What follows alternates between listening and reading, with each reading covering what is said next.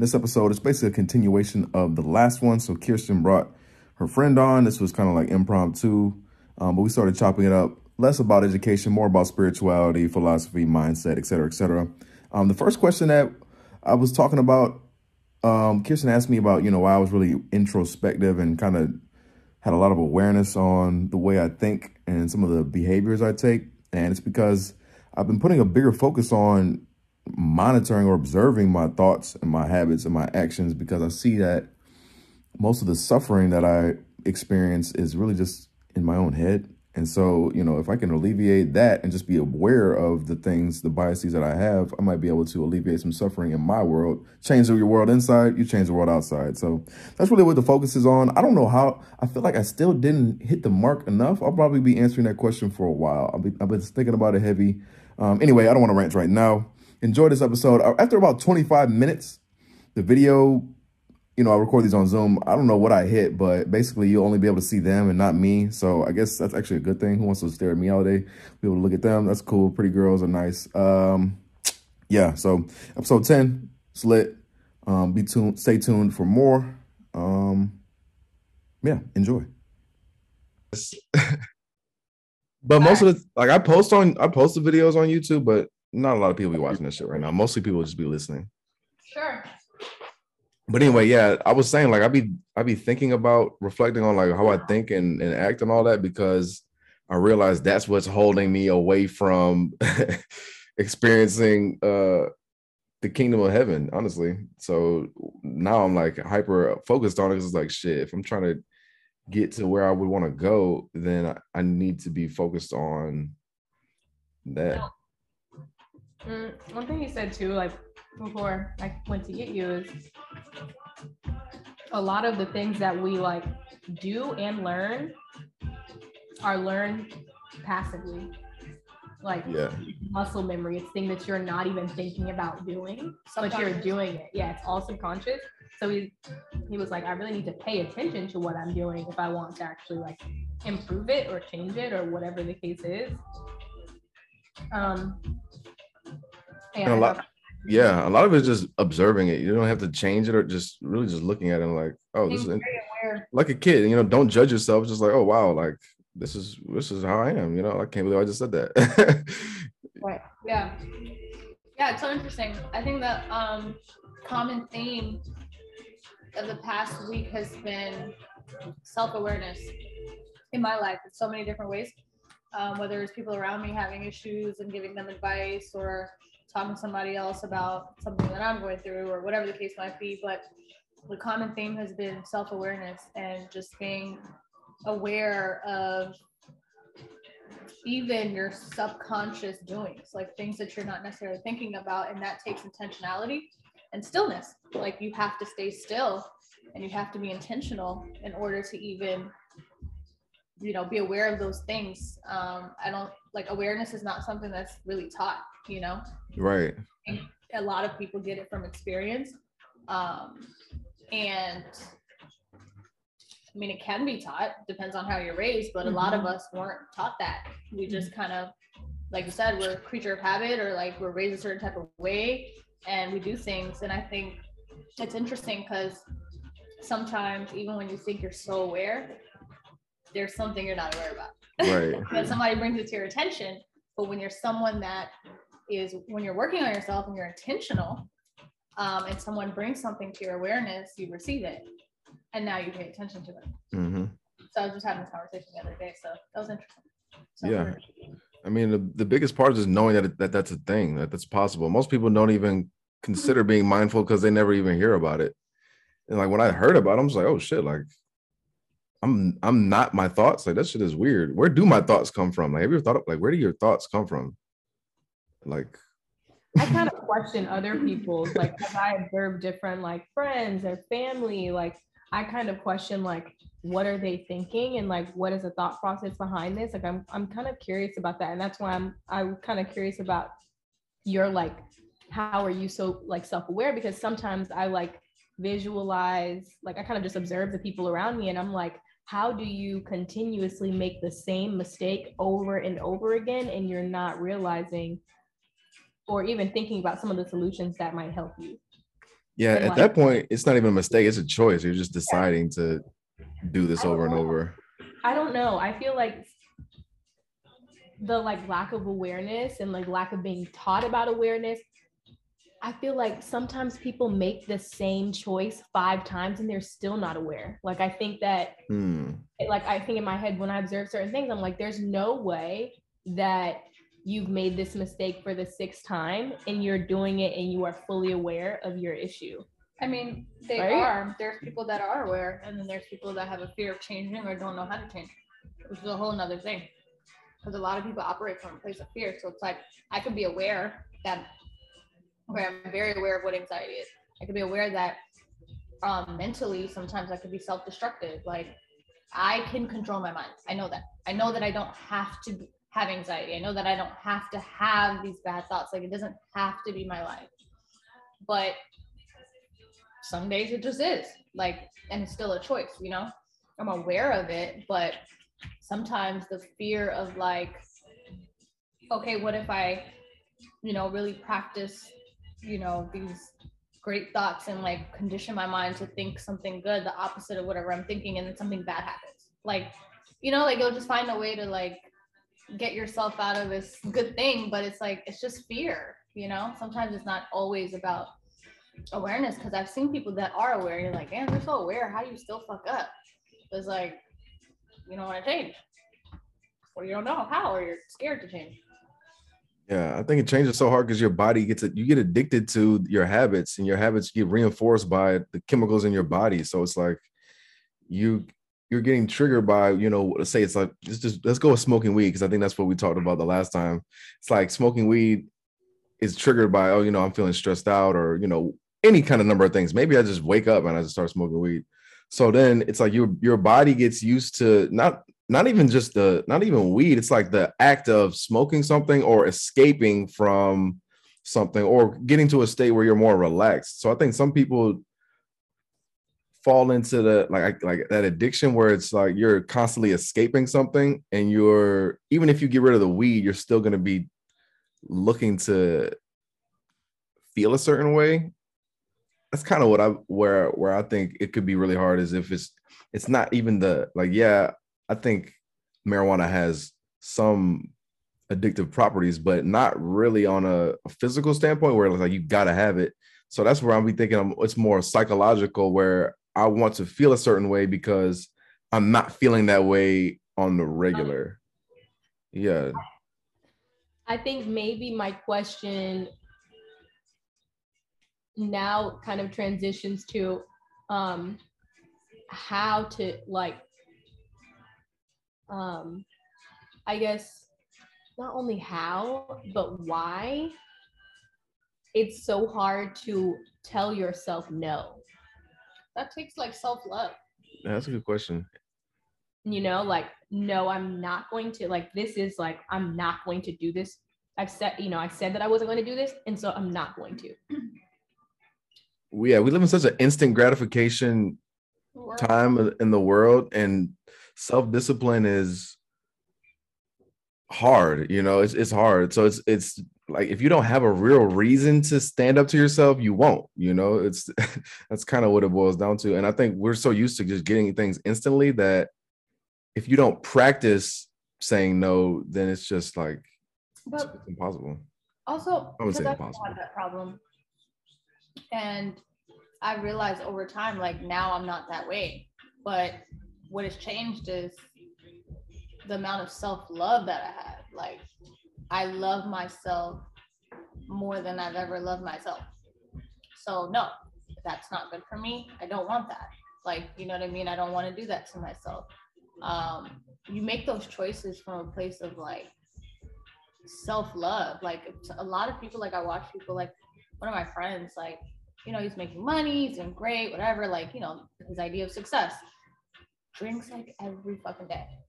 Like, great guy, has fun, like super lively, like eats meat every day, like is eating great. Like, what his idea of great is, like steaks and going out to eat and like drinking and smoking. And I look at him and I'm like, damn, this nigga don't even realize that he's going through something. This is his idea of success. He has money now. He got money to go out to eat every day. He could take care of the people around him. He has enough weed for the next month. He gets to drink whatever the fuck he wants to drink. Like, they're spending 10 bands at the club. Like, this is life.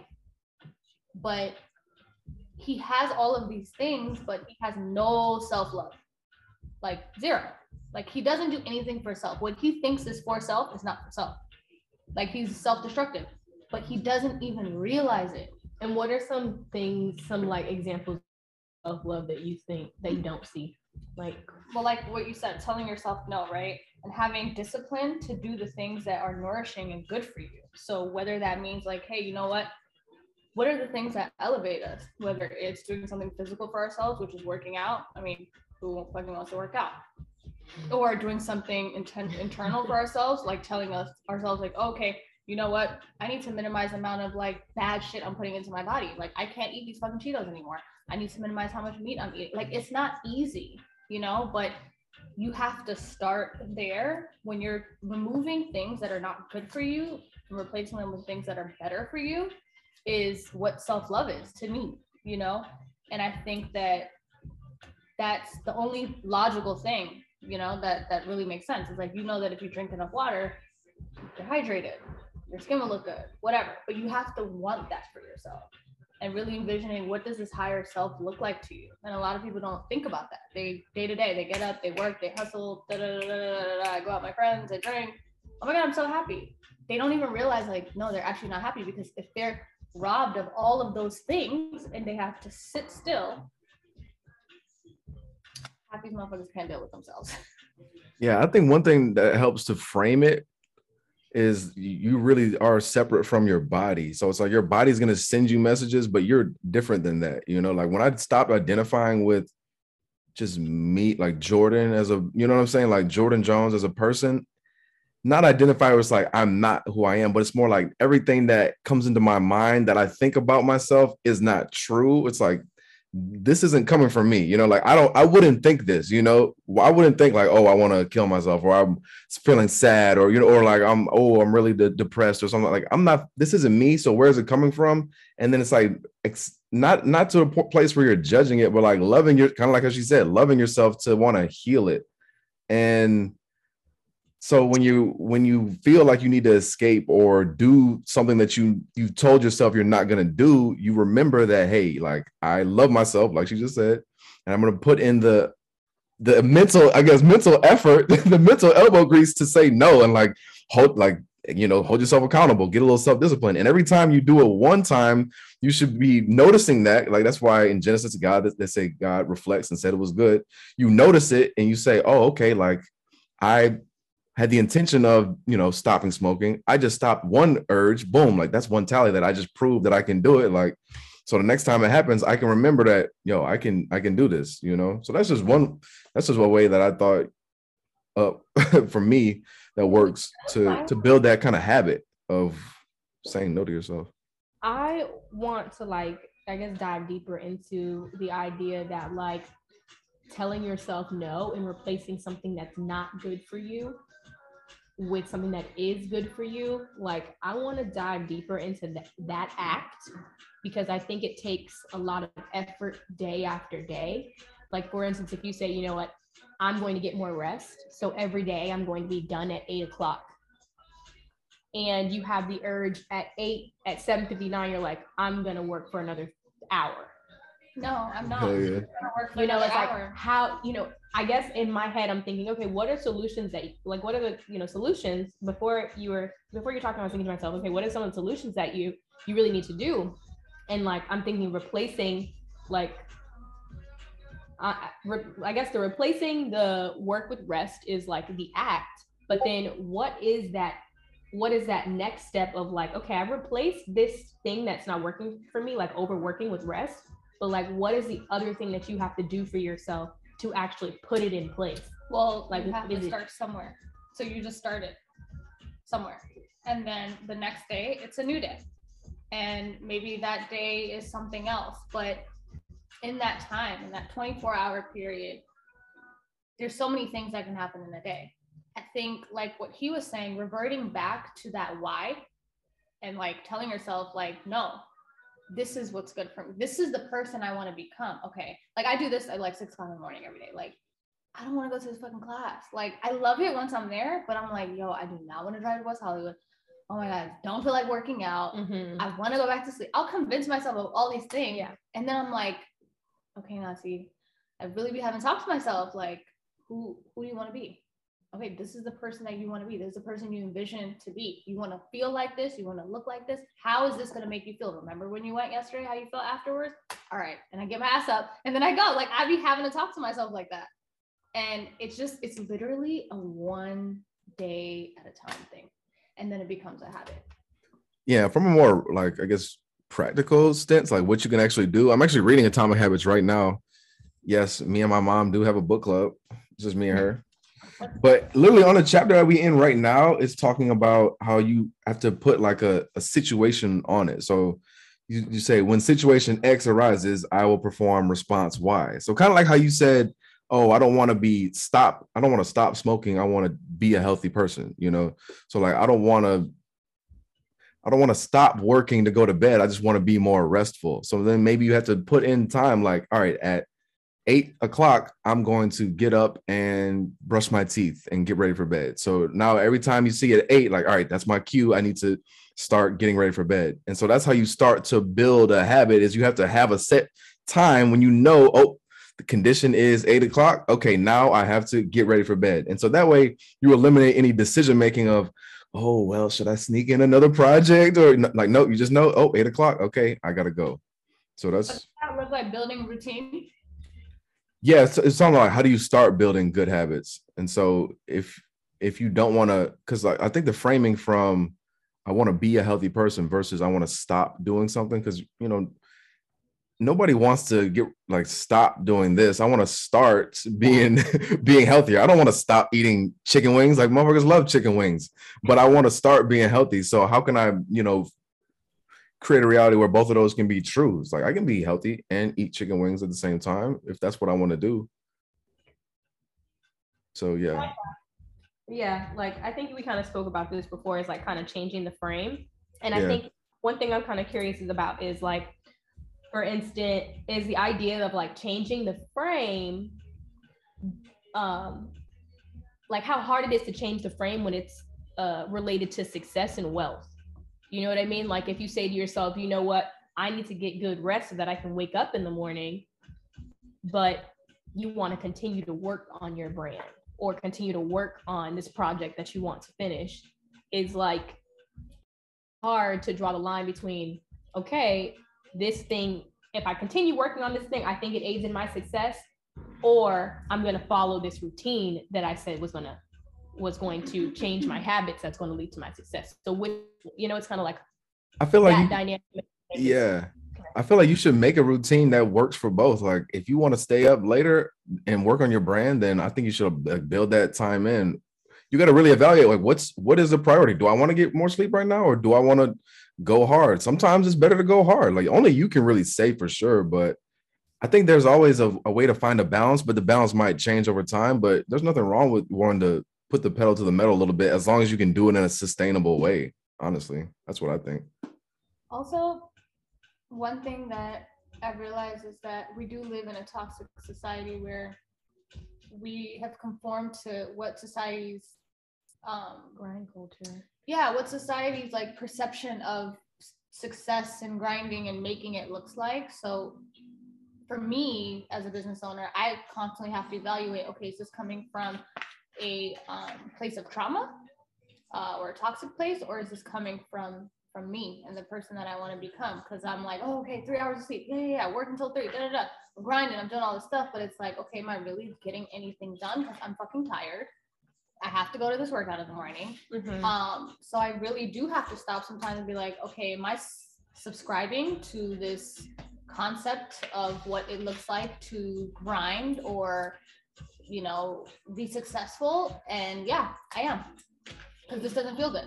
So I have to do what feels good for me, because I know that in my subconscious mind, I am influenced by Instagram and by the people around me and what that looks like. Oh yeah, no sleep. All the millionaires. Yeah. Right, no sleep. I'm like, no, fuck these millionaires. I'm tired. Like, I could still do that. I think they can all coexist. I could still be a millionaire and I could still not be tired. Like, you know what I mean? That's definitely true. I constantly tell myself that because we live in a society where that's the thing. Oh, Jeff Bezos, he didn't sleep. You know? Yeah. Like, okay. There's a difference between being busy and productive. Exactly. And I'm busy, but I'm not being productive when I'm like. Yeah. Yeah. And I think the motivation there is important too, because it's like, am I working because I'm insecure about not getting work done, or am I working because I have like my creative juices flowing and I'm creating something really like valuable? Because I think that if you just kind of ask yourself that about the work, I think you'll have your answer about whether or not you should rest or not. Yeah. Like, is it something that needs to be done? Do I need to stay up and do this? Or am I stressed because I feel like I'm not where I should be? And that's why I feel like working on it. You know? I literally talk to myself like that all the time. Same. Like I be going through the same shit. And in by 9 a.m. Now that's something I have to do. It has to get done by 9 a.m. But like there be stuff that doesn't. And it's just like, I'm like, what am I doing? It's just I didn't feel like I did enough this week. Yeah. It's toxic. I feel like I can be somewhat militant. Yeah. And I feel like I can't say what works for most people or whatever the case is, but I feel like setting hard boundaries in the beginning of whatever you're working on, and then over time having more leeway works for me, because like if I say I'm not going to do something, then I don't. Like I want to like not do it. Like I can cut myself off from things, and like that's just it. Yeah, like, same. That's it. Like I've told myself like no weave, no nails, no trips, no none of this, and like that was it. Like okay, it's over with. And like if I say I'm not going to eat this, I say I'm not going to drink this, I'm not. Yeah. If I say I'm not trading past 8:30, I'm not. Like I don't. It's over with. Yeah, some people have a hard time like drawing that line, but I feel you. I'm the same way. I don't know if that's a Pisces thing or not, but I am definitely the same way. So I definitely used to have that thought where it's like, okay, how can you not do that? But I know how people cannot do that. It's hard. Yeah. And then I just have to revert back to the things that are hard for me. Like I'm not perfect. Okay, yeah, I can do that, but there are other things that are very difficult for me, you know? Mm-hmm. So it just really depends. But I tend to be very like militant and harsh a little bit. Like that's how I am with myself. So I know like with kids, I'm like, no, like nigga, just stop doing it. Like, no. Like you know what I mean? But you gotta. Another word of the day for me was being graceful. You have to be graceful with yourself so that you can be graceful with other people. Yeah. Yeah, I think erring on the side of more militant is even better too, because you can always taper that back. But it's kind of hard to be that self-starter and get on yourself and say, no, we're not doing it. If it's not in you, it's hard to build that up. Yeah, it's hard to be militant with a routine that's new. Like something new that you're even if it's just one portion of your routine, like something new that you're implementing into it. But first 2 weeks is always going to be the hardest. You usually got to grind through those first 2 weeks. It's like 21 days to form a habit. The first 2 weeks are the hardest. I think day 4 is usually the hardest, 3 or 4 of starting a new habit. Yeah. Oh no, I don't know about that 21 day shit. Yeah, really? You think it's shorter, longer? What you think? 1 month sometimes. I mean, niggas could go 3 months and still fuck up. So I don't know. I guess it depends on what exactly we're talking about. It's not a one size fit all rule, but yeah, I think you gotta just know yourself, you know. And for me, it's a day-to-day thing. It's not really like I can form the habit, like I can do it and still fuck up from it and then not do it. So I just know that every day I have to be intentional and tell myself, hey, this is what you want. This is what your higher self looks like. This is the person you want to become or be. Yeah, it's definitely a day-to-day thing for me. Like well into being a vegan, 1.5 years, 2 years in, I was ready to fuck up everything up. So it's like, okay, I formed the habit. I'm 2 years in. It's past 21 days, but like, I'm ready to fucking give everything up, you know? So I had to talk to myself again. I have to start there again. I have to, you know?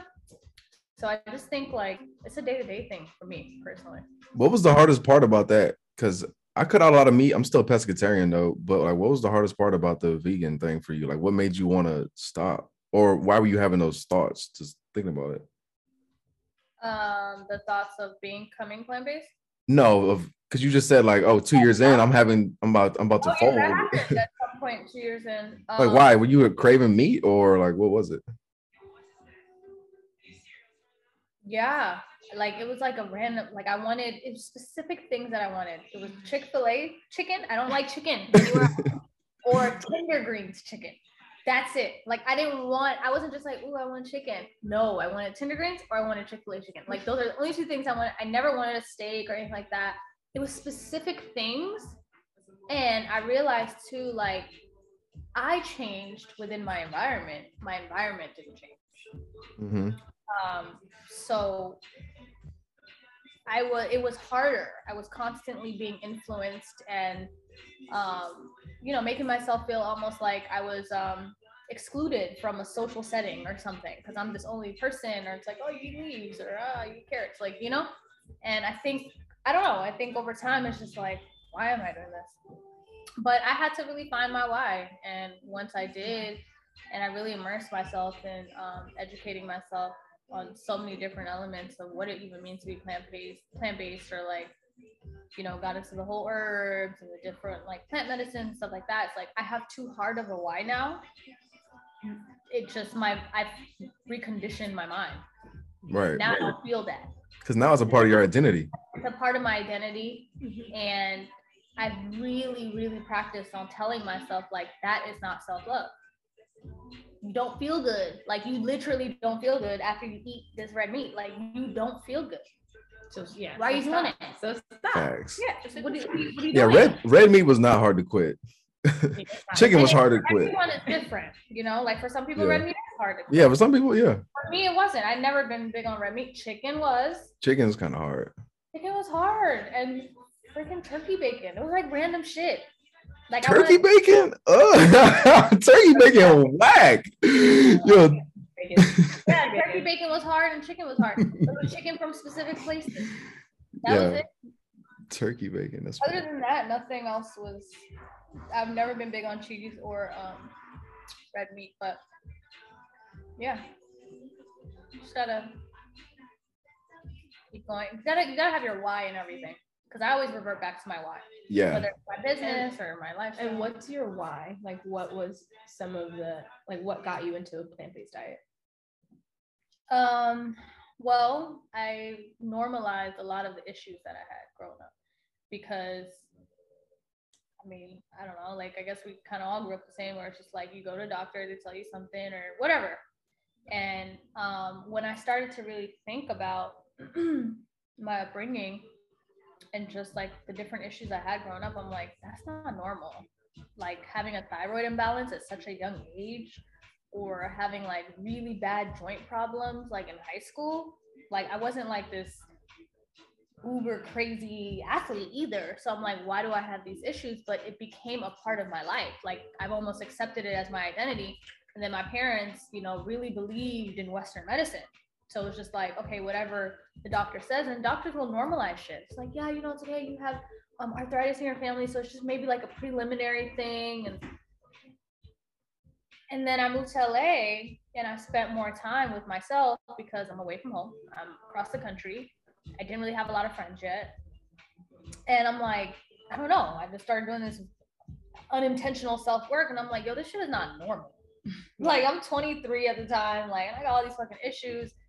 Granted it wasn't like crazy shit, but still, like I should not be feeling like this. Mm-hmm. So I started reading and doing research, and I slowly started changing my diet. I remember the day I did it too.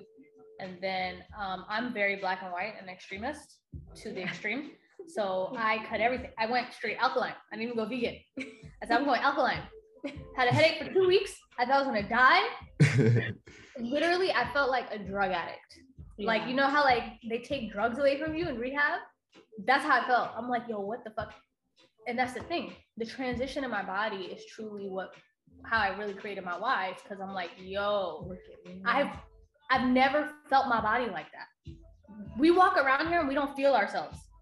And I felt the transition my body was going through. And I'm like, nigga, what was I giving myself if I feel like this? Like, why do I feel all these withdrawal symptoms? Like, what is in the food? So it made me more curious to find out. And then I went down a rabbit hole and I'm like, no, for real, like, what is in the fucking food?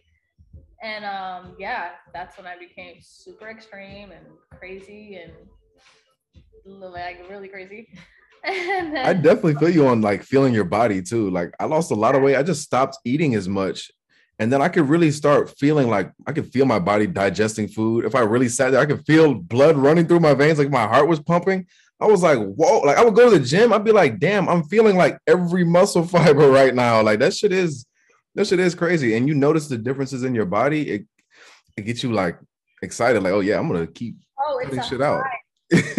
High, it's literally high. And then my why became, I want to feel my very best, like physically, mentally, mainly mentally, because the mental really runs, like it really determines on how my internal body operates. I like so much so that I know when I'm stressed internally how I feel, like I don't feel well or whatever the case might be. So that became my why. If I don't feel good, if I'm eating bread and like I even cut out bread at some point and it's hurting my stomach or I'm feeling bloated, I'll stop eating bread. We're just not gonna have bread. Like that's what it became at that point. Like, oh, okay, that doesn't make me feel good. Great. Do you fast like on a regular basis? Like, do you have any? 7 days, no food. 7 days? No food. I don't know if you heard that part. You said like how often do you do that? Or you just did it? I just did 7 days, but I do fast prior to that. 7 days is the longest I've done. Wow. But in November I did 5 days. Prior to that, a few months before that, I'll do random 3-day fast. My next one's gonna be 10 days. Probably will do it sometime in February, maybe March. And then I'm gonna work my way up to 30 days and then keep going from there. 30 days? Damn, Jesus. Yo, I'm because like I started fasting with my aunt. We fast like at the beginning of the month for like 36 hours, and that was feeling good. But damn, 7 days, that seems like a lot. But hey, I guess like anything, you just start off 2 days, then 3, then 4. But if you fast at least once a month for like 36 hours, really great for anti-aging. And that was all I needed to hear. Like, yeah, I want to be healthy. Let me empty out my system for 36 hours. You get so many benefits, boom. And then on the 3rd, 4th day, whatever, eat some fruit. And then you back. Yeah. Were you doing a water fast or were you drinking teas and like juices? No, I just do water. So just drinking water all day. I might like a mint. I'll put a mint in my mouth. I guess that's a little bit of sugar, but yeah. It's better to, I do teas. I make custom like herbal teas just because, especially when I'm fasting for so long, I do want to make sure I'm still like I have my, I'm nourishing my body somehow. Mm-hmm. But for the most part, it's water. I mean, the tea is like you probably drink it twice a day. Yeah. Sometimes once, but it's really a whole bunch of water. This guy just did a 45-day water fast. Crazy shit. Wow. That's crazy. And it looks like paper. That's another thing. I don't get too skinny, like, because damn, then you look really emaciated. Like 40 days. Don't take it too far. And he's like, yeah, I almost died, but because the thing is, I thought the herbal. I'm like, you still have to nourish your body. Right. You still need vitamins and minerals. Yeah, like you gotta take your herbs. Yo, that's crazy. There has to be a balance. But by day 3, you're on some superhuman vibes. You're like, nigga, what? I made it to day 3. You get this like burst of energy. Day 2 is the hardest. You're purging. Oh my God, your body's purging. It's like, okay, we're not eating. It's real now. Day 3, you just wake up and you're like, okay. You don't even need coffee. You don't need shit. You just have all this energy. By day 5, I'm good from like 4 hours of sleep. I'm not sleepy. I'm not tired. Nothing. Mm-hmm. Cool. Yeah, I'm gonna try to stretch mine out then. Maybe I'll go like 2 days, then go to 3. I want at your place, so feel free to use that. And You left the what? I left my juicer at your place. You did?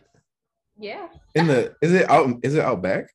Yep, we got a whole juicer. We got a whole juicer if you decide to do a fast and want to. Damn, I didn't know. Juicer. Yeah, I'm about to check that out then for sure. But no, I want those superhuman powers, because when you realize that your hunger will just go away if you ignore it, that was kind of a big deal for me. I was like, damn, that shit just went away. Like, what other desires or urges can I just ignore? Like, oh shit, like it really just went away. I can't believe. I thought I was gonna starve to death. I really thought I was tripping, but I wasn't. Like, what else am I lying to myself about limits? Like, it's that kind of shit. It's like, if if it's happening in one place, where else in my life can I find the same phenomenon and like break through it? Like, that shit is kind of crazy. That's why I do it. I don't do it just for that. Like, the health benefits is like, okay, yeah, for sure. But I do it for that. Like, what are ways that I can become even more mentally strong and disciplined? Like, how can I control my desires? Like, what are ways that I can control my desires? Like, I want to change my relationship with things that I feel like I need. I don't want to need anything. Right. Like, I don't need food, nigga. I don't need a nigga. I don't need money. I don't need anything. I don't need food. Like, I'm fine. You know what I mean? Like, I want to feel like that. And that's the thing. Like, it'll change your relationship with food completely. Once you realize, oh, I felt hunger for more than 3 days and I was able to ignore it, I don't have to eat this fucking potato. Like, no, that's facts. Does not own me. I like what you said about not needing anything, because I think if you live your life like, I don't need anything, there's just things that I want. I think it's freeing. It's a lot more freeing, because when you need something, you're dependent on it. And people think like I tell my parents, I'm like, you guys, I need food. I will die. I'm like, no. Actually, I'm a living testimony. You promise you won't die? I only lost 3 pounds. I gained it back already. Like, you won't die. No, I'll pass out. I'm like, no, you won't pass out. But if you don't drink water, you might pass out. Like, that will happen. But you won't pass out because you didn't eat food. Yeah. It can seem scary for people who haven't started. Right. That's exactly what I was thinking about, like, people making decisions based on fear. And how much fear is instilled in us as Black people. Like, not only fear that we instill in ourselves, but fear that was instilled in us from jump. Like, I was reading something recently that was talking about how some of the traits that we have or knowledge that we have can be knowledge that like our ancestors have already had, or skills that our ancestors already had, and like they're like, a part of us. And if you can have some of the skills that your ancestors had, then you can also have some of the fear that they had as well instilled. And that can affect the way that you make decisions as well. Yeah. During my fast, and prior to that, I already started the book, but during my fast, my goal was to finish the book. I was reading a book called Chemotherapy and Oligotherapy. The tridosha regenerating toxic cells, or detoxifying toxic cells. And one of the things that Dr. Greaves talks about in that book is generational toxic cells, and how most of our toxic cells come from our mind. Fear, doubt, depression. We don't own those. Like, those things we weren't born with that. Right. Everything that you fear today, even if it's you thinking you instilled it in you, it was already instilled in you. And because of that, you're nourishing that fear. You're constantly feeding it. You're constantly feeding your doubt. You're constantly feeding these things. And that's why it's important to be aware, like, oh, I'm having anxiety. I don't own anxiety, but I have to be aware that it exists. I have to be aware where it came from. Okay, my mom is like scared of rain. She's scared of everything. That's normal to like feel this way, because I'm not normalizing it, but I know why I feel this way. So I have to know it, and I gotta end it. I gotta change the cycle, because those things continue and continue and continue. And we're carriers. We carry babies. You can literally birth a toxic cell baby. Like, it's not even funny. Like, your baby, that's crazy. Your baby can have toxic cells from birth. I mean, Nick Cannon's child has died at 5 months from cancer. I mean, yeah, that the recent, like, that was a recent one, right? Yeah. That's what I'm saying. It's stuff like that people don't even, no one would ever know, you know, but toxic cells are passed on generations through state of mind. And that's why, like, making sure that you are in a certain place mentally before you have kids is a real thing, especially as a woman, because you can really pass some things on. And it's not just from like what you're saying or doing, but just like genetically, you can pass things on. Yeah. And toxic cells don't only come from what we eat. Our cells can be deformed from how we think. Yeah. We were talking about that earlier, how human beings are the only ones who can self-regulate. Like, you can change these things based off of your mindset. And so that should give people a lot of like happiness, because like, you're not a victim to your circumstances. You can change it just by changing the way you think about your problems. Your problems might not disappear, but just framing it differently can still change your world, because your reality really is based on your perceptions. And so if you change, the only thing you can change is your attitude towards them. So naturally, like, if your mind changes, then so does your world, I guess. Yeah, but it's easier said than done, you know? It's easier said than done, yeah. But it really is a repetition like, thing. I'm aware of that, but how do I do it? I have those moments, you know? Yeah. And I think there's a lot of pressure when it comes to people like me, or whether it's Kirsten. It's like, oh, we look, and we are, you know, self-aware, and I do yoga, and I'm on this plant-based diet. I'm very disciplined, and I'm known for telling myself no, but I still have moments like yesterday where I'm like, what the fuck? Like, how do I take these thoughts out of my mind? Like, how do I change this? And my sister's like talking me out of stuff, and I'm like, okay, you're right. Like, I need to, she's like, no, you just need to tell yourself, I am healed. I am this. I'm already there. It already exists. And I'm like, oh, okay, yeah, I am. And I'm still having a hard time, even though I'm intentional, even though, so yeah, I know that, but like, how do I truly receive it, live it, and actually apply it? Facts. Because it's always easier said than done. Exactly. And that's the hard part. But getting people around you that are on that same kind of frequency is really, really helpful. That's what I've noticed. Because doing it alone, just, first of all, it's not as fun when you do it alone, but it can be really rewarding to have people that you can rely on and be vulnerable with. That's why I don't think anyone should, like, people shouldn't pick partners until they work on themselves. To a certain extent, working on yourself is you are always becoming. Always, right? Always. But to a certain extent of awareness, no. Like, you're picked because you don't even know that you might be picking a partner from a place of trauma, or I don't know what part of me picked you, but I need to know what part of me picked you. And most of the time, you pick the right partner.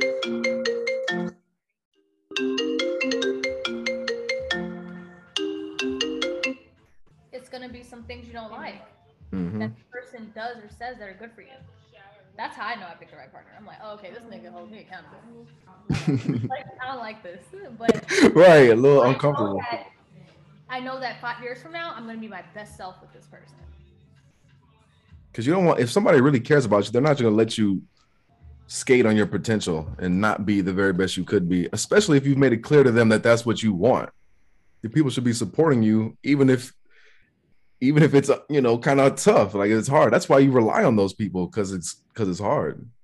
Yeah, for sure. But I think even being in a space to receive it is the thing, right? Because had I had a partner that was like that maybe 45 years ago, 6 years maybe, I wouldn't receive that. I'm like, you're not gonna tell me what to do, and like acknowledging the fact that like I'm able to receive that is because of how bad I want to be a better version of myself. How old are you, if you don't mind me asking? I'll be 30 in March. Oh, okay, because you said 4 or 5 years, so I was just trying to get some, you know, context. 6 years ago, I was 23. Yeah. Yeah, I was not. You couldn't tell me shit. You couldn't tell me nothing. Like, yeah, that's why Nati is the plug. Okay. Nati literally, he was like, you've been here for 6 years. That's what I was saying. Nati's the plug. My car was fucked up. Not even fucked up. I'm not gonna exaggerate. She had a dent in her car. I had a dent. Shit is fucked up. But the way that like the dent was, like it's hard to get that type of shit out. It's not like, oh, just buff it out. And like, it was some technical shit.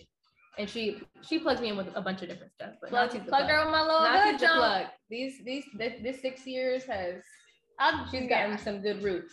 What do they call in LA? We buy you a plug for your birthday. Buy me a plug? I want it with diamonds on it. I want diamonds on it. I need a diamond dancing plug. The LA plug. Yo, that's lit. Not for real, but that's how it was in my hometown in DC. So when I moved here, pizza, please. Period. That and this vegan pizza lit. When I moved here, I'm like, listen, vegan, I want to make my life as convenient as possible. Who I need to know? Oh, I like partying. All right, who's the hottest promoter? Best. I'm gonna be friends with him. Like you just find things. You're like, I want to make my life convenient. Yeah, and I want to be able to like make other people's lives convenient. Yo, that's a good philosophy. Yeah. Dylan. Yeah. I wasn't sure what y'all were just talking about, but I had two things. So, and they're kind of two different directions. So I don't know if you guys can answer them at the same time. But, what are some of the resources? Like one, we talked about like fear and cells and your body, and I've watched some videos of people that like move fear out of their kidneys through breath work, through yoga, through like people who kind of massage different areas, like moving certain things out of their body. And I was wondering if you heard of anything else, or if there's anything else, if you ever had an encounter where you could feel like an emotion or trauma leaving your body. Yeah. That's one question. And then my second question, I'll wait because I guess it'll be too much to ask both at the same time. That is interesting. Nati, you want to go first? Okay. I like to talk. Have I ever felt fear leaving my body? Yes. I think I felt it multiple times. Definitely during like a time of fasting. My fasts for me are very, very spiritual. So I do really double down and immerse myself in like prayer and connecting with God. And I know that when I dive deep to a certain extent, I do feel it. I feel like my mind is actually renewed. Like I don't have fear, I don't have doubt. And I feel it leaving my body during that meditative state. Most of the time I've ever felt it would be during a prayer. Other than that, meditating, like when I'm doing yoga or I'm by myself and I'm meditating, and I like find creative ways to practice and like truly recondition my thoughts in my mind. And sometimes I just be walking around my house, closing my eyes and just telling myself a list of things that I am, or disease doesn't exist in my body. Like I don't own this. Anxiety doesn't exist. Like, and there's times I really believe it and I feel it leaving my body. So yeah, that's my story. Nice. I've seen kind of like what you're talking about, how people are moving things out of their kidney or changing their body. I've seen videos of people like with really big tumors, just like from breathing, like you can see the tumor getting smaller in a really short period of time. So I've seen stuff like that where people are like almost performing miracles on themselves. I'm not exactly sure how they do that, but I have had my own, I guess what I would call like a mystical experience, like where I kind of felt like all the fear that I had is like, I just kind of let it go. It was like, why was I holding that all on to myself? You know what I mean? And, and it's kind of like for the first time in that moment, I was like letting go. It was almost like I was hanging on to the things that I wanted to get rid of. You know what I mean? Like that's kind of, and so it was like I just dropped it and I was like, oh shit, like it was like a big weight off of your chest, like, oh fuck, like wow, like I could have been living like this the whole time. Yeah. And it's like that those moments only really shine through. I don't think it's like I'm experiencing a blissful state now. I'll always, have no fear. But I think because you can remember that limitlessness or that fearless experience in your body. And so then the next time you feel fear, you can say like, hey, like, I know that this isn't this isn't really who I am. Like what I am is that other experience where I was feeling unlimited, but this one's making me feel like making me contract and making me shrink. So I know that this shit is either going to make me a stronger person if I can lean into it, or it's something that I need to heal in myself. And healing is I feel like that's almost like a loaded word, because like, what does that even mean? But I think because I don't have the answer to that, but I think it's just awareness is like the first step to literally address anything. You have to know what it is. And so I think fear can be a useful tool, but it's not something that you should allow to hold you back. I feel like a lot of people use it as an excuse because a lot of times it's valid. That's a lot of times like the danger in excuses is like they're true. It's like, yeah, you shouldn't take this risk because there are clearly obvious consequences. And so like having that fear is natural. But I think as long as you don't let it hold you back from, I don't know, it's a balance. You know what I mean though? Because you don't want to completely ignore it, because sometimes like, yeah, there's a lion around the corner. Maybe that's why we're feeling afraid. But if that fear is, if you get used to being in fear and you're making decisions always based out of fear, I think that's where it becomes an issue. Yeah. One thing I was gonna add is that like really helped. I think something that it was instilled in me, and then it was also something that really like healed me as a child, is moving different things with my thoughts and with the thoughts and prayers of like my like with my mom. I think my mom is the kind of person who is like really strong-minded, and like her thoughts and prayers have like made miracles happen. Like I was born with my right foot on backwards. What does that mean? Like it was facing that way? Yeah. How is that? I don't know. Kirsten's like a unicorn or something. I was born with my foot twisted to the side. And mind you, already like my mom was told a couple different things, had a really hard pregnancy with me, and she was like, no, we're gonna be all right. Like that thought process of like, she made up in her mind, I'm going to have a healthy child. And then after she had me, my foot was on backwards and I didn't have surgery. My mom just prayed and massaged my foot for like maybe 1 to 2 years, and my foot went back. I can't tell the difference. I had to ask her which foot it was. That's crazy. Like a couple years back. That's the type of shit I'll be doing like this. Yeah, my mom was like, we're not work. Yeah, we're not doing this on. Yeah, we prayed. Yeah, my mom was like, we're not gonna operate on a toddler, but her foot is going to go back to normal. Like, and she genuinely believed that. So I say that to say, I think you can actually move these things with your thoughts. I just think it takes a lot of strength to do it. And we own a lot of things that we don't need to be owning. Yeah. It takes a lot of certainty too. Like you have to know 100% like this is going to happen. Doubt can really cripple your intentions. But that's what people like my guy Joe Dispenza, like they're really trying to replicate that for people so that they can teach that process that you just described. Your family literally healing your foot. How can we get everybody almost to where every human on the planet knows how to heal things like that? You know what I mean? Like imagine a world like that where we all know like, oh yeah, you know, I just sit down and, you know, regenerate my arm or, you know, anything like that. Like what kind of crazy world, but we can live like that's real though. It could be real. Side note, there is a documentary called Heal on Amazon Prime. You should really, really watch it. There is a guy that was able to do this. He had a spinal cord injury. It was really bad, like wouldn't be able to walk the rest of his life. He realigned his vertebrae or whatever. Yeah, I'm talking about Joe Dispenza, my boy. Yeah, he got hit by a car, right? Yes. Yeah, that's He's in that documentary. Yeah. That's what you're talking about. Yeah, that's what I'm talking about. That's my guy.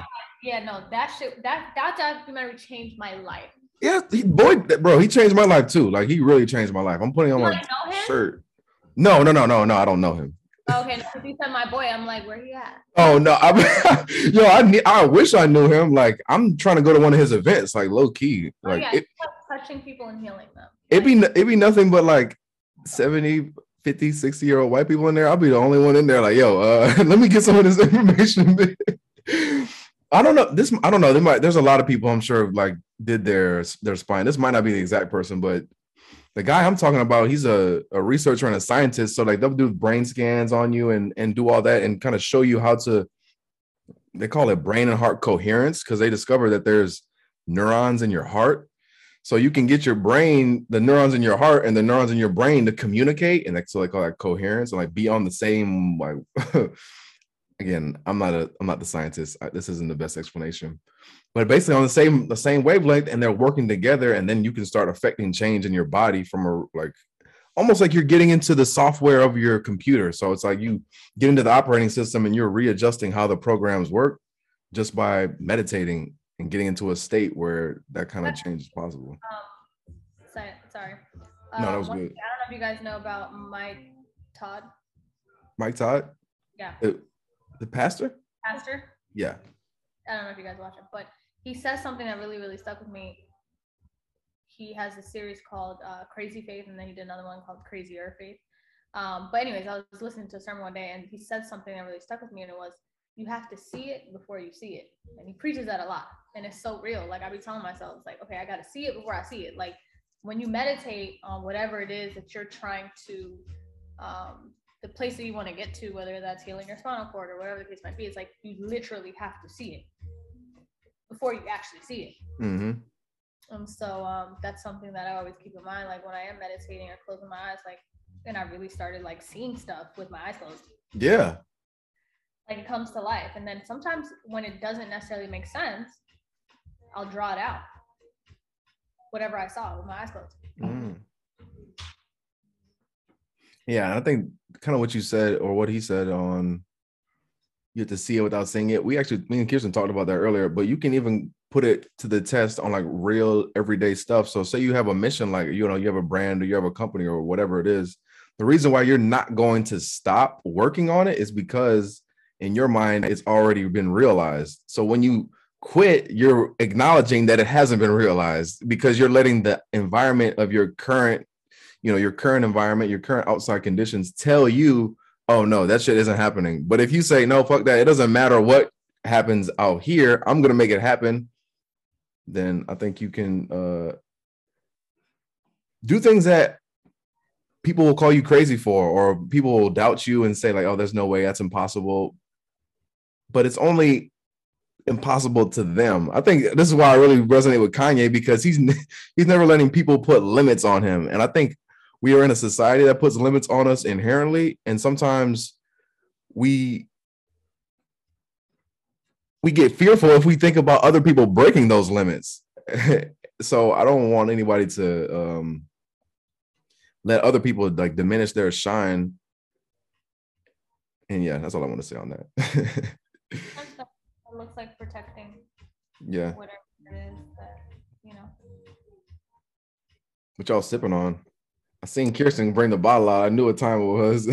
Some Merlot. It's yummy. I am kind of picky with red wines, and when I don't like red wines, I'll make it into a spritzer. My mom taught me how to make it into a spritzer. You put some fresh ice, maybe throw some fruit and some ginger ale. You want to make it sweet. But this is yummy. This is pretty good. Yeah, I'm picky with wine. I'm picky with a lot of good. Yeah. This is good. Have you ever had Josh?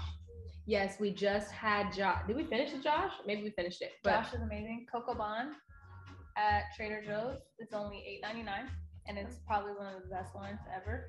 Okay. $8.99 Trader Joe's. I told you about Trader Joe's. Please that shit is not near me. I don't know where Trader Joe's is at. I go to South Beach. Who's trying to go to South Beach for groceries? Oh, he's in Florida? Yeah, he's in Miami. South Beach. He's in Miami. Yeah, I live in Miami. I can't go where you at. That's where we need. That's what I'm saying. Y'all need to come back over here. No, Kirsten was telling me about the crime and all that. You don't need all that. Oh my God. Miami ain't no better. You can leave for a walk. I feel way safer in Miami. That's because you're from there. I feel way safer in DC too. And it ain't safe. But another thing is downtown LA. Like, Nati doesn't live in downtown LA, and the crime is not as crazy. Oh. That's not. Well, yeah, downtown. your face. It's crowded like a motherfucker where I'm at. It's still being gentrified. It's hella Mexican. There'd be all types of shit. Fucking rape cases, crazy stuff. It was really the holidays. People don't have Stealing shit, yeah. Yeah, so but downtown is just a crazy place. Like this whole crime epidemic or not, it's like hella homeless people. It's the hub of homelessness, you know. Hell yeah. And it's just something about the high rises makes people crazy. Like New York, you know. Because everybody went out there, they had a dream of like big shit, and then something happened. Or they got on drugs and they was going to fucking One Oak too much, and somebody said, "Hey, you want to try crack?" Sheesh. It's true though, but that's what I'm saying. Something happened. Like you think I'm joking? Yo, during the club days when we used to go to One Oak and Poppy and stuff, we were hella young. Like it's so crazy, man. God really saved me. But you would just look around. Now that I think about it, I'm like, yo, this is how people get swept the fuck up. Did they say they really offered you crack? No way. Not like crack, but like cocaine. And these girls would be down. They do it, you know. Like granted, that's not my thing. I barely smoked weed until a year and a half, 2 years ago. I was scared of weed. So, you know, I was just a scary ass nigga in general. So that didn't work for me. But yeah, like girls be down and it'd be one thing that leads into the next and the next. And it's like, damn, you forgot why you were here. Yeah. Honestly, you're trying to be a Wilhelmina model. Now you're like, yeah. That's how Miami is too. That's how Miami is too. Honestly, any cities with like the fast life, I feel like you could be offered cocaine, really any kind of drug, like in really common settings. Like in Miami on them boats, them girls be. I would never go on a random boat. That's the crazy part. Like every yacht I've been on in Miami was a yacht of someone that I know. Either they own it or they got it. Like it's their thing. Just hopping on a yacht, like, yo, my friend, like, hell no, niggas, I'm about to be on the ocean with niggas I don't know. Like, y'all got me all the way fucked up. And if I want to leave, what do? You can't walk out the door. You can't. I'm good because I ain't swimming back to shore, so I'm gonna stay by most of the boats in Miami have more women than men. Not that's what they want. Yeah, most of the boats in Miami, I've gotten on plenty of yachts and I didn't even know whose party it was. Like a lot of situations like that, and had a great time. Yeah, I mean, I went to college, so that's where I was that's where I saw that kind of life, the drugs and all that shit. I feel like college, you gotta be. College in Miami? No, I went to college in Pittsburgh, so that's how I know it's everywhere. But he's from Illinois, like Chicago, not outside of Chicago. Yeah, I'm from Aurora. I was gonna say Naperville. Yeah, it's actually near Naperville. No, that is. My in-law, she's from Chicago, and then they moved to Naperville in high school. You say your in-law? My brother's wife. So we used to go to Chicago a lot. Oh, okay. Chicago's a great city. When I say in-law, people think I'm married. I know. Why doesn't someone ever think that it's my siblings? Is not an in-law as well? Well, I just didn't hear. Yeah, I thought you said in-law. That's why I was confirming. I'm not coming at you, but it's so funny. That's the first thing that people think. It's like, oh, are you married? I'm like, no. Can I have a sibling? No, that has a spouse. Like people do that all the time. They're like, oh, are you married? I think when you say in-law though, it infers that it's the person you married there. You should just say my brother's wife. I think that's your brother's wife, not an in-law? They are your in-law, basically. Well, it's our no, you're right. It's true. No, it is true. But I just think in everyday lexicon, when people are talking, you should just say, "Oh yeah, my brother's wife." That's why people assume that you married. I think. Whatever. My sister, friend, wife, whatever, brother, whatever. Yeah. No, okay. Well, since you brought up marriage, like. Okay. Let's go. Yeah, that was the other question. Let's go. I'm saying we brought the wine out, so now it's perfect time to get less. Oh, I don't got no wine. Y'all got the wine. I can't get up and leave. You know, all I got is water. Well, I guess I could. I don't have shit to drink though. Nati was saying like, oh, I need to know myself so I know why I'm picking this person, the person that I'm with. And I was questioning, like, now that you've kind of done some like now that you all have done like self-reflections and stuff like that, as you go in to pick your partners,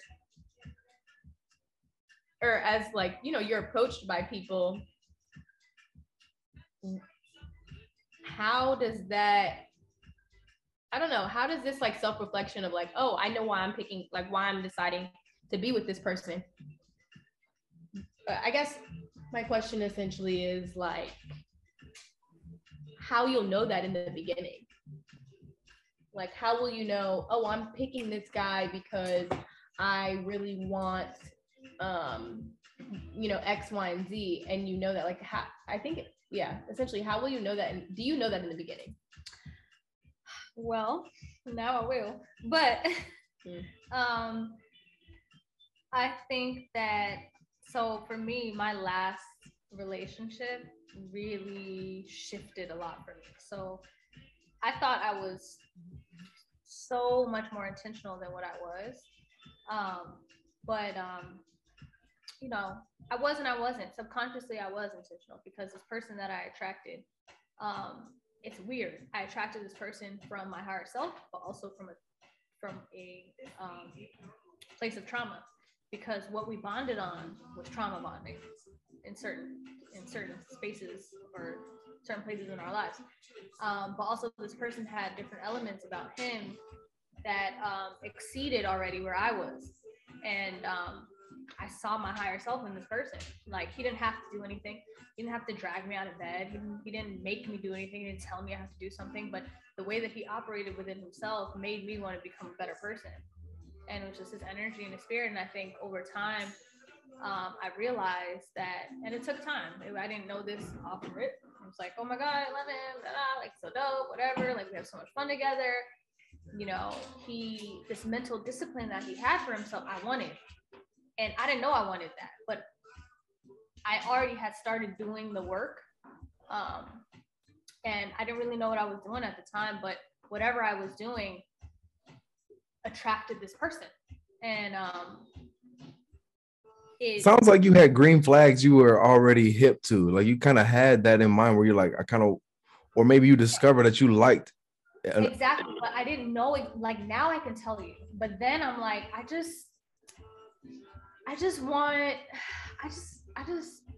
don't want to chase anything. I just want someone that's a good person. I want someone that wants me. I want someone that is good to me. Like, you know, you could just say those things, but I didn't necessarily know exactly what that looked like. But I knew I wanted that. I knew my heart wanted that. But I didn't really know how to do the work the way I know now. So still, that part of me attracted him. But then, like I said, there's areas that were like, ooh, no, like, I can tell this is where we're trauma bonding. So I think, like, sometimes you don't know off rip. I think now it's different because I'm more intentional and I'm paying attention and I'm genuinely using my spiritual gift of, you know, intention, like being intuitive and, you know, compassionate and things like that. Like, I will be more aware early on. But it took me a year and some change to figure out, like, oh shit, this is the purpose of this relationship. This is why this person came into my life. This is why I came into their life. But I don't know that I'm supposed to be with this person. And if I am, it's not this version of this person. Yeah. So yeah, it takes time. It definitely takes time. But I think finding purpose in things, and that's why, like, you know, for me, I don't necessarily have issues with people I've dated because I find the purpose in it. And then it's just that. Why am I mad at you? My purpose, the purpose of this relationship is not for us to be married. What am I mad at? Because you chose someone else or whatever? Like, you weren't supposed to choose me. You're not for me. You know? I don't even know if that makes sense, but I don't know. I am interested in that last part you said. Yeah, same. But but first let me vocalize what I thought I heard. It sounded like you kind of were I'm interested in what you were saying. It sounded like you were kind of already on a, for lack of a better term, like spiritual journey, or just, you know, finding yourself a little bit more. So you kind of had some principles in a partner that you were hip to. And so I think a big part of it is just kind of trusting that you will find that person, and then kind of approaching relationships with like a little innocence, just to see, like, you know, where does this go? But I am interested when you said about the marriage part. Did you mean like we're dating, but it's not like I'm expecting to get married. It's more like maybe, you know, it's like, what did you mean? I guess just expand on that, because I really didn't get it. Well, okay, so I think for everyone it's different, but for me, I've always been a serial monogamous. Like, I'm not really like let's just see. I mean, obviously, let's just see what happens. But I just always want to be intentional. Like, if I'm invested, I want to marry. I'm dating to marry you, like to spend my life with you. I want to spend my life with someone, literally. So because I know that and I want that, that's always the goal. And whoever I'm dating or whatever, unless I'm like, okay, you know what? I just want to have fun right now, whatever that means, right? But most of the time, it's not like that. I'm like, even in the back of my head, I'm intentional. Mm-hmm. So with that being said, when I'm dating somebody and it's starting to, you know, pick up and we're like, yo, we really like each other's presence and we're spending a lot of time together, I already started being intentional at that point. In my mind, I'm being intentional now because I'm like, I see values and qualities in this person, and that changes over time as you become a better version of yourself and you're working on yourself. So I'm like, okay, I could see myself marrying this person. That's how I think.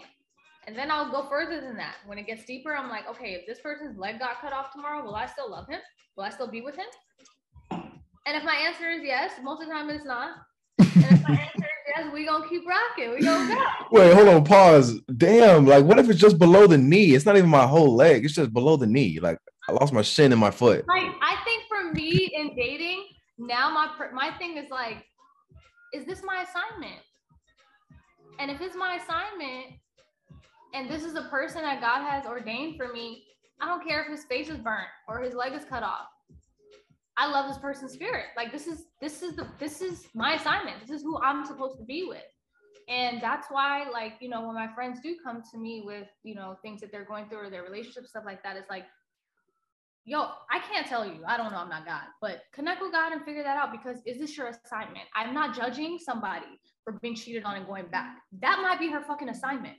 That might be her journey. That might be the you know, the lessons that she needs to learn that God has assigned for her. I don't know that. So we can't really judge one person's relationship because you just don't know. You don't know. Like, you just really don't know. So for me, it's just, I really ask those questions. Like, is this person for me? Is this my assignment? Do I see myself marrying this person? And then, like I said, taking it further, like, is it about how he looks? Is it what he has? Or do I love this person's spirit? And there's no face to a spirit. It's a spirit. So this is, I mean, you know, you just let me know if it's too personal, but like, because you brought it up for the last part, I was like, we went our separate ways. That wasn't like marriage wasn't in the question. Like, did you like was it like, oh, I don't really want to marry this person, or like what was it? Because for me, it sounds like it was going pretty good, you know, like what happened? It was going good, but it wasn't. Like, and that's the confusing part, because it's like, that's the first time I've ever been in a situation where I'm like, fuck, like, this is weird. It's going great, but it's not. And I think for me, I think we realized that,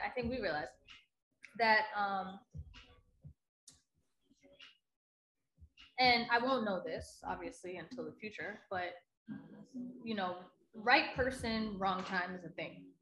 And if I can explain it in any way, it's like, okay, there's so many things about this person and what they value and who they are and how this person's spirit makes me feel. I can see myself marrying this person, but there's also parts of this person that I'm like, I don't know that there's longevity in it because of who this person is today. He could very well change. I don't know that. I do know that there was like a profound purpose in that relationship. I know that it has that relationship has a lot to do with who I am right now and me having this conversation with you. But I think once I found the purpose in it, I found peace. You know, I made peace with it. And I don't have resentment and I don't hate this person because he didn't give me what I wanted, or there was no, you know, it was hard to get to a place of like commitment, not like, oh, he was cheating, but just like security. There was a lack of security. And that lack of security is just, this is not the time. And it might not be the purpose of our relationship may not be my husband, but this person might get me to my husband. I don't know them, you know? When you say security though, what do you mean by security? Security is a feeling, so that can look different for everybody. Yeah. Oh, emotional security. Okay. Yeah, that's different. Not financial or anything like that, but that could be different for other people. Some people would just be, oh, you're telling me I'm your girlfriend or whatever. But I didn't feel that. That's not something I felt. And I know what I need to feel and what I deserve to feel in order to be your wife or your girlfriend. So if I don't feel that, you are not in a place to provide me with that. Because you're not in a place to provide yourself with that. Really, it just starts with self. So once you recognize certain things, it's like, you know, I don't hate you for not giving me what I deserve. Like, you don't give yourself that. You're not graceful with yourself. You have, you know, you battle with the spirit of inadequacy. Your spirit makes me feel inadequate, not because you're telling me I'm not good enough, but because you do that to yourself. You're mad at yourself. Sick. You put a lot of pressure on yourself. I don't operate like that. So yes, this person was good for me in a certain way, but in other ways it's like, oh no, this person doesn't make my spirit feel good in other ways because they can't be that for themselves. So I don't want to marry someone like that. I'm not waking up with feeling the pressure that you put on yourself. I'm not waking up like that. Like, because you feel like you need to be perfect, I'm not about to wake up every day feeling like I need to be perfect. That's weird. You have to deal with yourself. I know we're a long way from your question, Kirsten, but did you get an answer from? You were asking like, how do you know at the beginning? Because I guess what I got from it was you won't really know for sure at the beginning, but you'll come to like find things that you are enjoying about the relationship, and then you'll see things that you know you might not like so much. And I think kind of what she said is you kind of have to come to terms like how, like, what is be honest about what does the future look like for this relationship? Like, what is the purpose? Like, what are we getting out of it? And you know, I think that's why having a relationship is such an interesting thing, because like it really is like faith. Like you're never gonna know for sure until you know, I guess. That's why it's kind of like iffy. But yeah, I feel like my question was answered. I think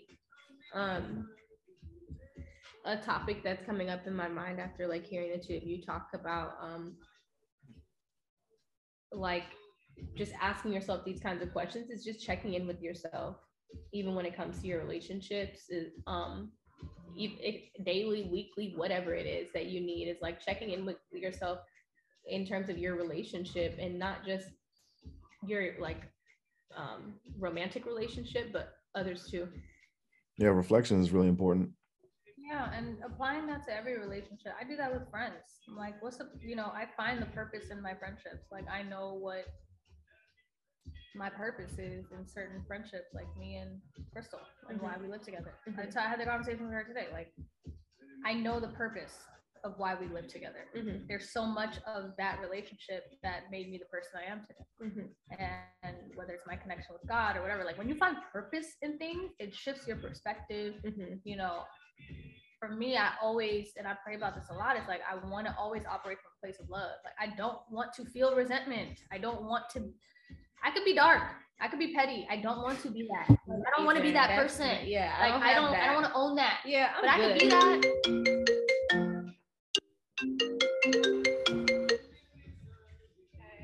Okay. So, okay, just let me know what floor you go on. Yeah. It's just finding the purpose in things and knowing that even when things come to an end, the end don't gotta be so harsh. Like, it's just like, it's the end of that. Yeah. There could be a new beginning of that as well. Like, I think that when people get back together in relationships years later, like, that relationship died, whether you want to believe it or not. Yeah. Like, y'all relationship died. Like, this knew you, knew him, whatever. It's a new relationship. And that's okay. Like, oh, did you get back with him? No, I didn't. I got with a new person. He not the same person. And if he is, then he's gonna get left where he at. But like, you know what I mean? Yeah. This might be another personal question, but Kirsten, like, I'm curious, like, reflecting on your relationship, like, what made you get into it? Like, kind of how you asked, like, what are the signs? Like, what made you, lean in? And if I'm putting you on the spot, we don't have to answer that question either. You're putting me on the spot, but Nati, are you in a relationship? Oh, okay. I was gonna ask you the same thing. Oh, okay. I should be waking up in the shower like, yeah, I think you got it. So I'm not. Oh, okay, cool. I think I feel like in my current relationship and in any relationships in the past, I think the idea that you choose your partner based on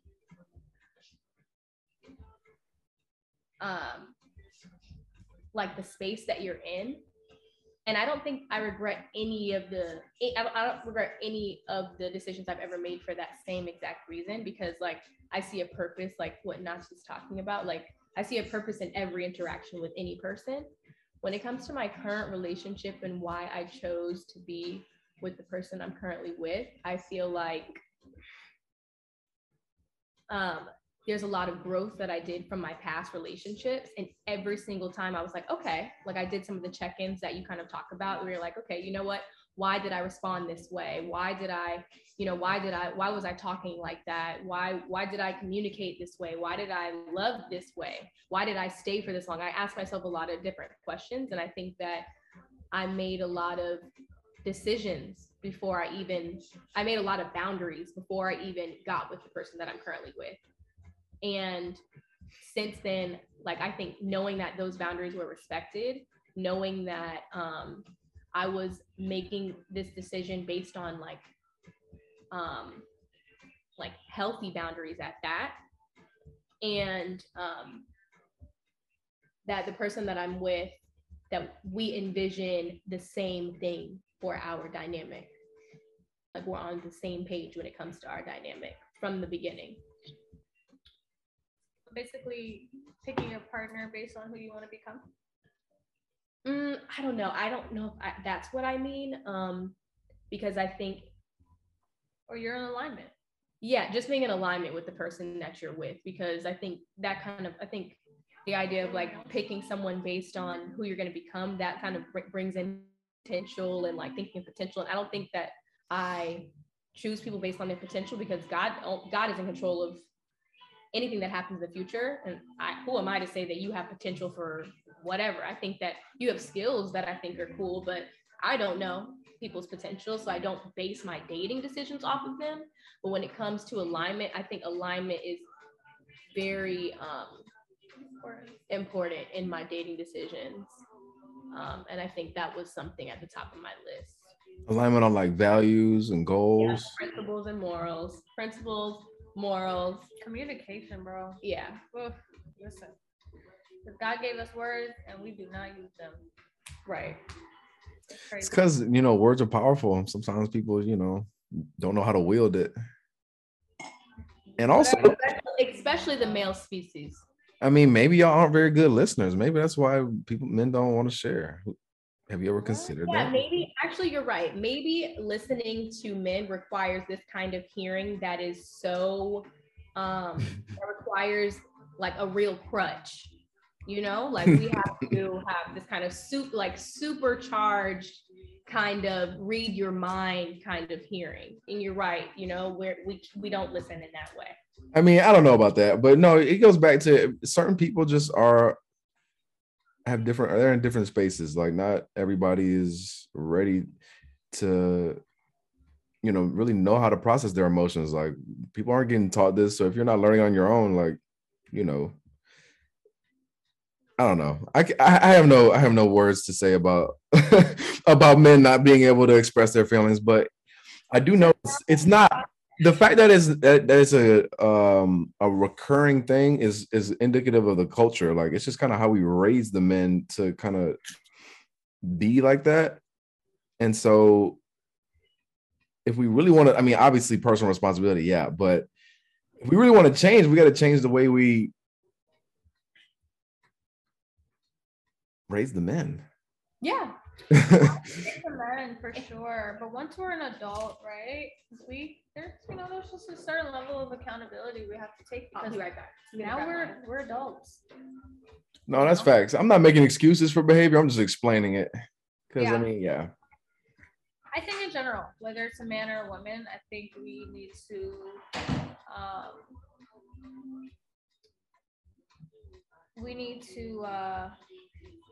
what did she say? This girl posted this, and a lot of the girls were like upset about it, but we listen to respond and not listen to understand.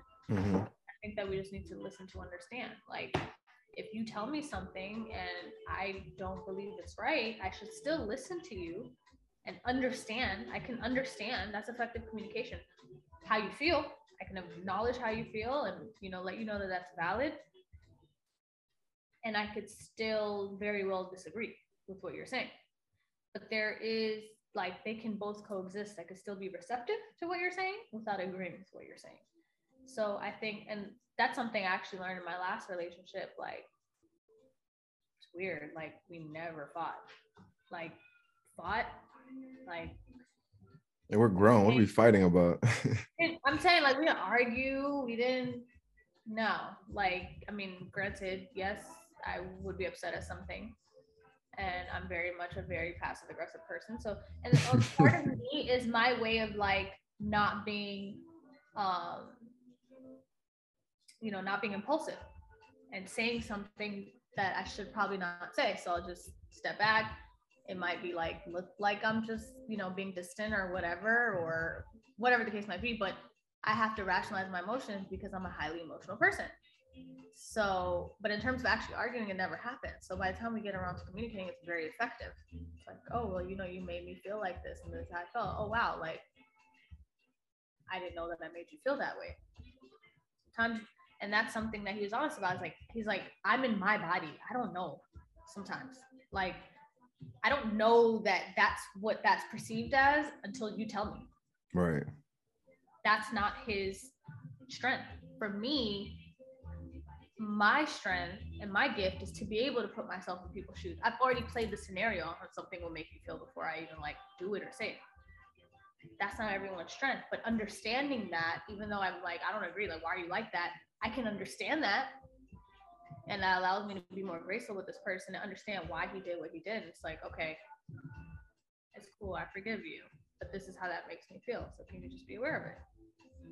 Yeah, as long as they're making at least the effort to change it, then it's cool. But it's when people be saying like, "Oh yeah, sorry," but then they don't change their behavior. That shit really irritates me. Listen, it's your choice to be like, "Hey, I told you 3 times, and I'm gonna tell you again, and I told you what."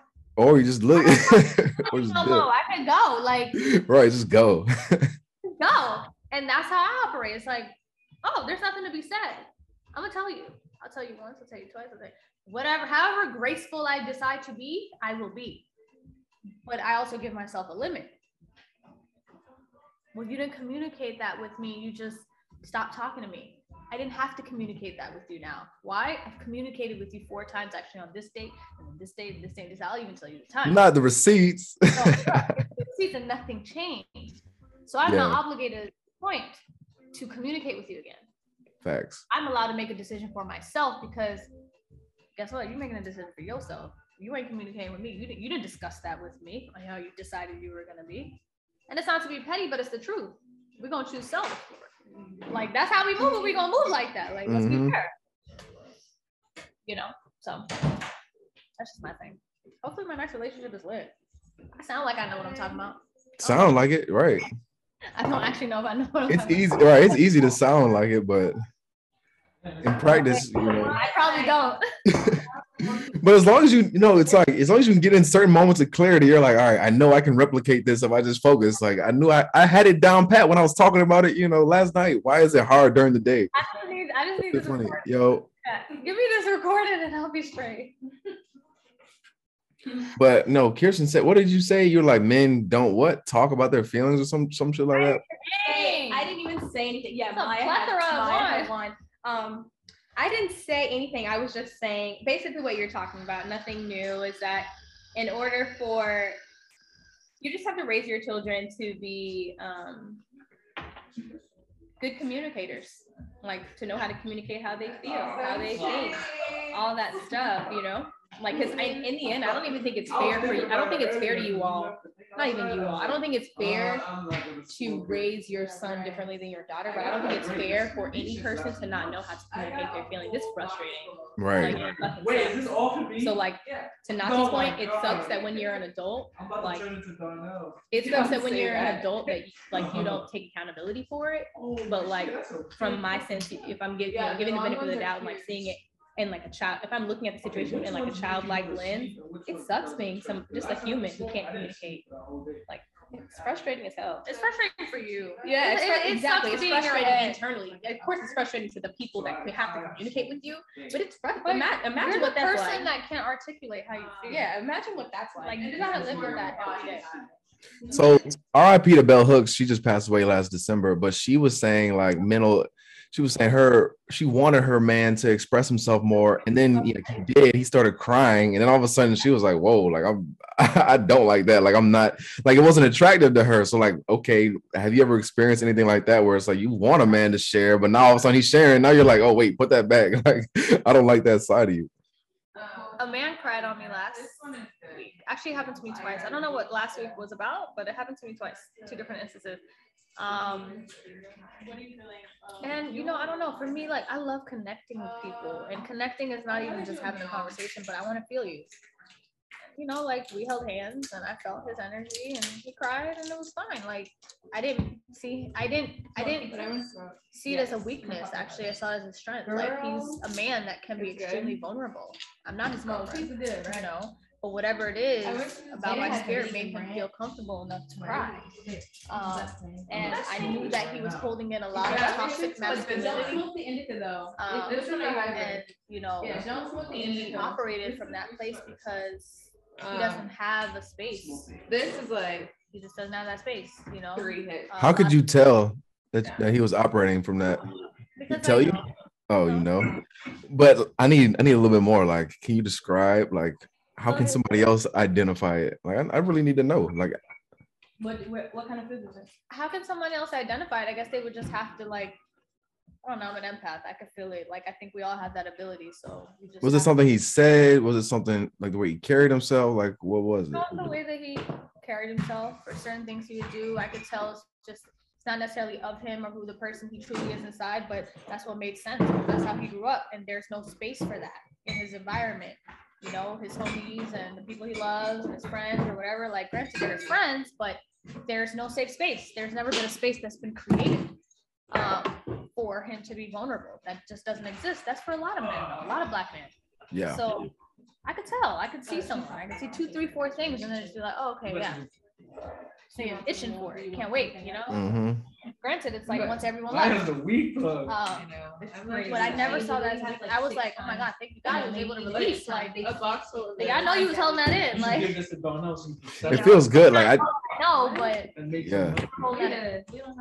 I definitely had that experience where you just met somebody. You're like, yeah, I just want to unload everything that I've been carrying.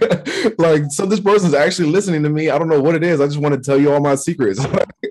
It's a crazy feeling. Sometimes it doesn't even look like talking. It's just feeling. Just held hands. Like, we literally just held hands. And that was therapeutic to him. It's an energy. It's what you're giving off, like, you know, the light, the energy that you're giving off, and it could make someone feel at peace. And if you're comfortable to talk about it, talk about it. But I'm not like, oh, what are you feeling? I'm like, no, I just kind of, I go based off of whatever he feels. Like, if you want to talk, you can talk. I'm here. Yeah. That's dope. Good for you. I think we need more people who can make space like that for others to just share themselves, you know? Black men. Especially Black men. Yeah, especially us. That's a goal of mine. I want to create that space for Black men. But Yeah, that's what we need to do better too. At truly, like, I guess I've talked to you. Yeah. Okay. That's our superpower, and you have to hone in on that. Like, being an empath, being able to really feel. Like, the man may not speak, so may not know how. You know, and being able to, like, almost read his mind and make him feel or create a space that feels safe. Like that's not gonna look like, well, nigga, you ain't tell me what you thinking. Like I don't know. Yeah, because he's not probably going to. It's unfortunate, but once do pepperoni and be manipulated. Manipulation's not always bad. Like manipulate him. Positive manipulation, right? Use your mind. That's why they say like behind every great man is a great woman, because that's what she's on. That positive like motive. I guess you could call that motivation. Isn't motivation positive manipulation? Maybe like reinforcement, support. I don't know, but sometimes it's like doesn't look like okay, like let's get up and no, it's like it's get your ass up. Strategy. Yeah. Apply that strategy into making someone do something good for themselves. It's gonna help him. It's gonna help you. Like I think we put such a negative connotation on manipulation because people do use that power. Manipulation is a skill set, and they use that skill set in a bad way. But you can use that same thing, just the same way anxiety is, it's a power. You have an anxiety, you have the ability, think about it, you have the fucking ability to convince yourself something bad is happening when nothing is happening. Right. You know how powerful that is? If you're able to utilize that same strategy into something good. Oh, same concept. That shit is crazy. We're the only animals that even know about the future, so that's just crazy in general. Shit's nuts. Well, yo, listen, I appreciate y'all taking the time. Seems like y'all, got shit going on now, so we can wrap this up. We're about to turn up now. Yeah, it's been great being deep with you. Yeah, yo, I'll let's run it back. I'll send you each other's IGs. All right, bet. Yeah, Nati, it was great to meet you. But I hope it look cute. I think you look cute. Y'all look good on this side. Just in case my husband here. No, you definitely look cute. You put it on. You put it on. You might get some DMs afterwards. I'm not gonna lie. People will be hitting me up like, yo, who was that in the last video? Like people. So hey, I don't know. Be ready. All right, I'm gonna add y'all to a little thing. But all right, yeah, y'all have a good night. Be safe and all that. All right, you too. Okay. Oh, whoops. I'm gonna stop recording. All right. All right, talk to you later. Bye.